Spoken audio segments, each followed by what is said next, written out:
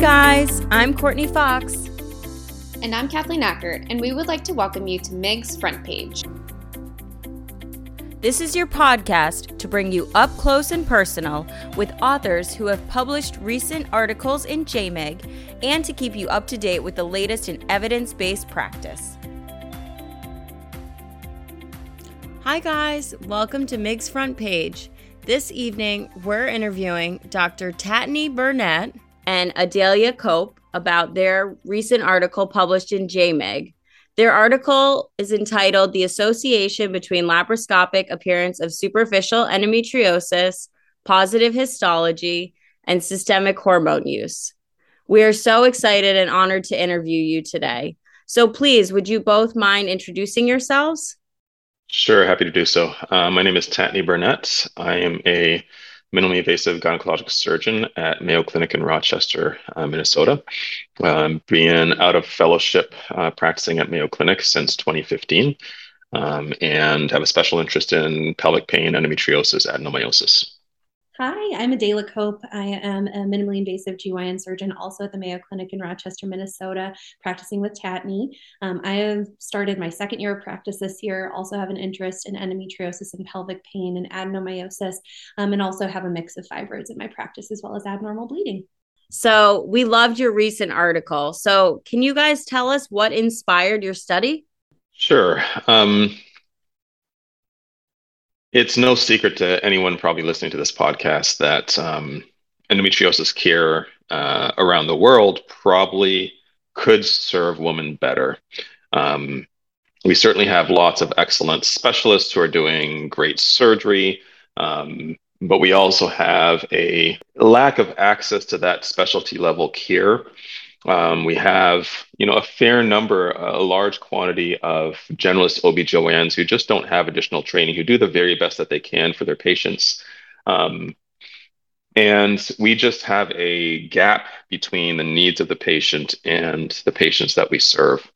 So one of the things on my mind as I finished fellowship and spent some time with an endometriosis surgeon who really changed what I saw as the work of doing endometriosis surgery. I spent some time with Dr. Ken Cernervo and saw what he was excising, what he was seeing as abnormal, and the path that would come back from that, and compared it to my experience as a resident at a very well established OB/GYN, high tier program.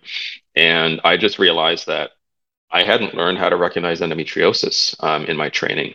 As good as my program was, as wonderful as my residency and my trainees and mentors were, I was not taking out every abnormality. And some of those abnormalities that I was not taking out were likely endometriosis based on what I saw with Dr. Cernervo. So when I established my practice, I had a goal of trying to show in some way that difference. What makes an endometriosis lesion? How can we identify it? Are there lesions that we can say are not endometriosis and ignore them? I can, count on many hands and fingers the number of times I was in the OR in residency and someone was like, "Oh, that's probably not endometriosis. Let's leave that one alone." Usually because it's close to the ureter or close to the rectum. And at the end of the day, I just wanted to somehow show research-wise that there is quite a wide variety of appearances that can be positive for endometriosis. And that was really what led me to start the database, to start collecting patients, and to produce this study with the help of Dr. Cope and others. Wonderful. So how did you decide to look at hormone use specifically with endometriosis appearance? Were you noticing an association in your practice? That's a great question. I wouldn't say that there is a specific association that I had noticed. I mean, certainly we're all aware that in, for instance, teens, adolescents, we can see a varied appearance of endometriosis. In my personal patients, I hadn't correlated hormone use with a specific appearance, but it just makes sense from a physiology standpoint that hormone use could affect the appearance. So we definitely wanted to investigate that a little bit more. We wish we had more high quality data on the hormone use picture. We had to only use a subset of patients for which the data existed, but it was enough to be able to show that there was a difference for sure. And so, what were your findings from the study? So the main findings were that, for the listeners, we used the WRF effect toolkit, and anyone doing endometriosis research should really look into that and consider using it for their databases, for the tissue handling, et cetera. The WRF team has tried to harmonize endometriosis research, and I think that's an important step for us in the endometriosis research community to consider doing that. So we're speaking the same language, taking the same data, but we use the WRF effect surgical standard form, and all of the data in there. We also added some specifics to it. So we added a field called puckering. So is the peritoneum pulling around the lesion? And nowadays, if our listeners are aware, in 2021, we had an update on endometriosis terminology. And the terminology for deep endometriosis has changed from 5 millimeters or greater to anything below the peritoneal surface. And so really puckering captured those peritoneal invasive but weren't deep endometriosis lesions that are actually pulling on the surrounding peritoneum. So we added that to the database. We also added specific connection between each of the WRF effect pelvic areas, like pelvic sidewall, uterosacral ligaments, anterior cul-de-sac. Between each of those areas, we linked our pathology results, so that when we created the database, we had specific pathology for each area, which wasn't specified in the WRF effect form, but I knew that that's one of the things I wanted to look at. So from the start of the database, we included that. So our findings really showed that there's a wide variety of appearances of endometriosis. You can see the list of terms in the article: white, red, blue, black, clear. And, interestingly, to me, and consistent with what I had seen in practice, the white and clear lesions really are the most predictive finding. White and clear is a combination of vesicular lesions where you have a white rim, clear inside. It is, when I look at those patients and I'm operating, that is an endometriosis lesion until proven otherwise. And those lesions can be subtle. They can sometimes not even be seen until you're close up on them with the laparoscope. So I think that's an important finding, number one. And then number two, the other important finding is that in patients who are using hormones, those clear type lesions are more prevalent than all of the other types of lesions. The sub-finding, and I think this is very important, the sub-finding is there was no appearance of endometriosis that ruled out the possibility of endometriosis on pathology. Okay? So whether it's yellow, brown, any of the other ones that weren't as associated, there was still a very high positive predictive value for even those other lesion types that weren't as predictive. So there is no lesion characteristic that you could use from my study to say, okay, we shouldn't take this out or we shouldn't take that out.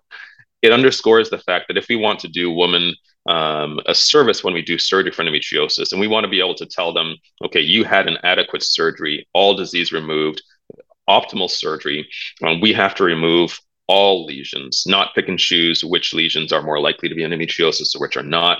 We really have to remove all lesions because everything has a possibility of being endometriosis. I've heard endometriosis be compared to cancer staging, in my residency. And when you said, optimal reduction, like that's what you really think of. Yep. That's correct. If I'm treating a patient for pain in particular, my goal is to give them a better outcome after surgery. And I can only achieve that goal if I can optimize their surgical outcome and remove all disease and set them up for as much success as possible afterwards. It also helps with knowing what the diagnosis is. There are many causes of pain. If I don't remove all the endometriosis, I do an incomplete surgery and I tell them, well, I treated your endometriosis. It must be something else. Well, it's not unless we do that high quality job and remove all disease and are able to get them onto the next step and treat their pelvic floor or treat whatever else is going on. So what do you suspect is the reasoning that those who use hormones are more likely to have clear lesions? One of the things that we thought about, and one of the studies that we highlighted in our discussion, was a paper by Khan et al. That looked at appearance and activity within lesions. And although we did not specifically do activity measures within the lesions that were sampled and biopsied during these surgeries for patients who were enrolled in this study, we do think that there could be a correlation between lesion activity and hormone use. We know that hormones work by suppressing lesion activity, making symptoms be more manageable for patients. And so by being on hormones, are we suppressing activity and hemorrhage within these lesions that then correlates with that change in appearance, is what we guess. But, we don't know for sure since we didn't look at that within our own patients. I'm going to put a plug in for Dr. Cope. She's currently working on a study that hopefully will give us some of that information on lesion activity. She's one of our rising star researchers, so we're excited to see the results of that come out. I've been working on this project for a long time. We're translational project looking at immune factors in endometriosis lesions, and then also the role of the microbiome and looking at different phenotypes and stages. That's super important to get down to the biochemical of what endometriosis is in order for us to kind of further progress kind of the why and how, as opposed to just treating. So my next question is, do you think that given your findings, it might be more difficult for someone who is not specifically trained or up to date on current literature that they might miss endometriosis in patients? Definitely. I think that in general, even when people do have training in MIGS, depending on what that looks like, because there is so much heterogeneity within programs, if you're not doing a close, very, very close survey, not just kind of, I zoomed in somewhat into the pelvis, you're not going to be able to see some of these lesions. And I think in particular, when you look at the findings from our study, the importance of identifying clear lesions and excising them to truly treat these lesions and identify them, they would be easy to miss if you're not looking at it as often, not realizing what all the different appearances that endometriosis can take. Yeah, clear lesions in particular, particularly if they're not rimmed by white, they're easy to miss. They can look like just bubbles or water on the surface. I think it's really a twofold problem. Okay, the problem is, yes, I do believe there is an inherent lack of adequate training for our generalist OBGYNs to know what's endometriosis, be able to recognize it and remove it.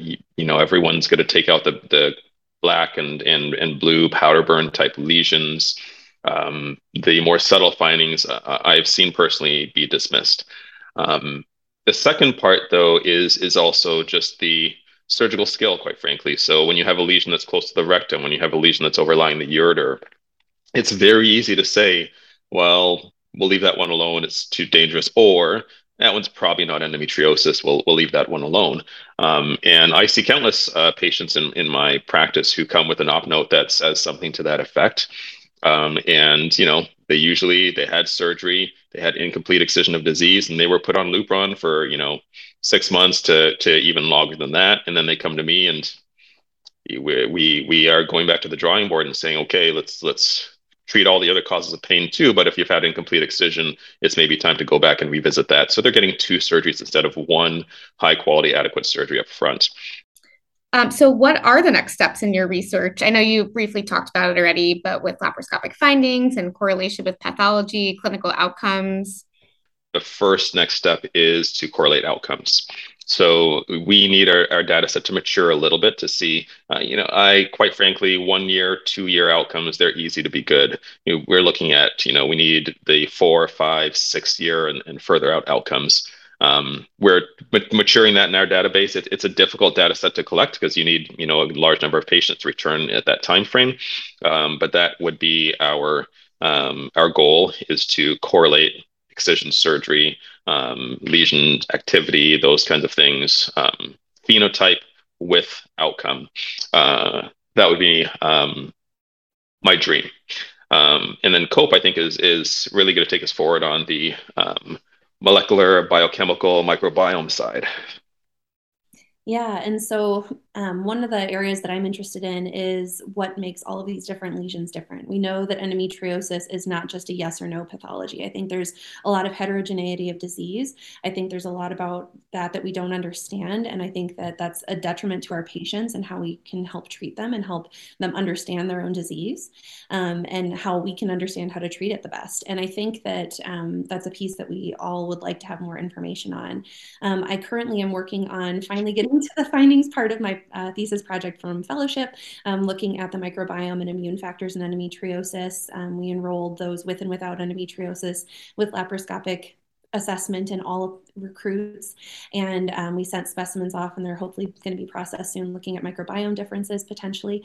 There have been studies that have looked at that already, mostly in advanced stage endometriosis patients. And I think that that's something that at least in some of the translational projects that I've looked at, there's a missing piece where we're not looking at the full spectrum of disease, and we're not necessarily even able to take that into account in some of the studies that are out there. So it's not just endometriosis, yes, no. What about symptoms? Does that vary from patient to patient? Does that change how it behaves and how it looks on a molecular level? The immune players that are involved, the different stages, the different locations, all of those things. I think there's a lot of gaps, and it's an exciting area to be involved with.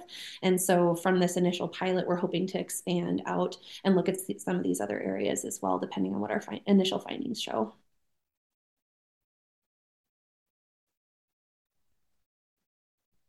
Well, I am super excited, and I will stay tuned for your future upcoming papers, because I agree. I think that we're just on the tip of the iceberg for the real treatment.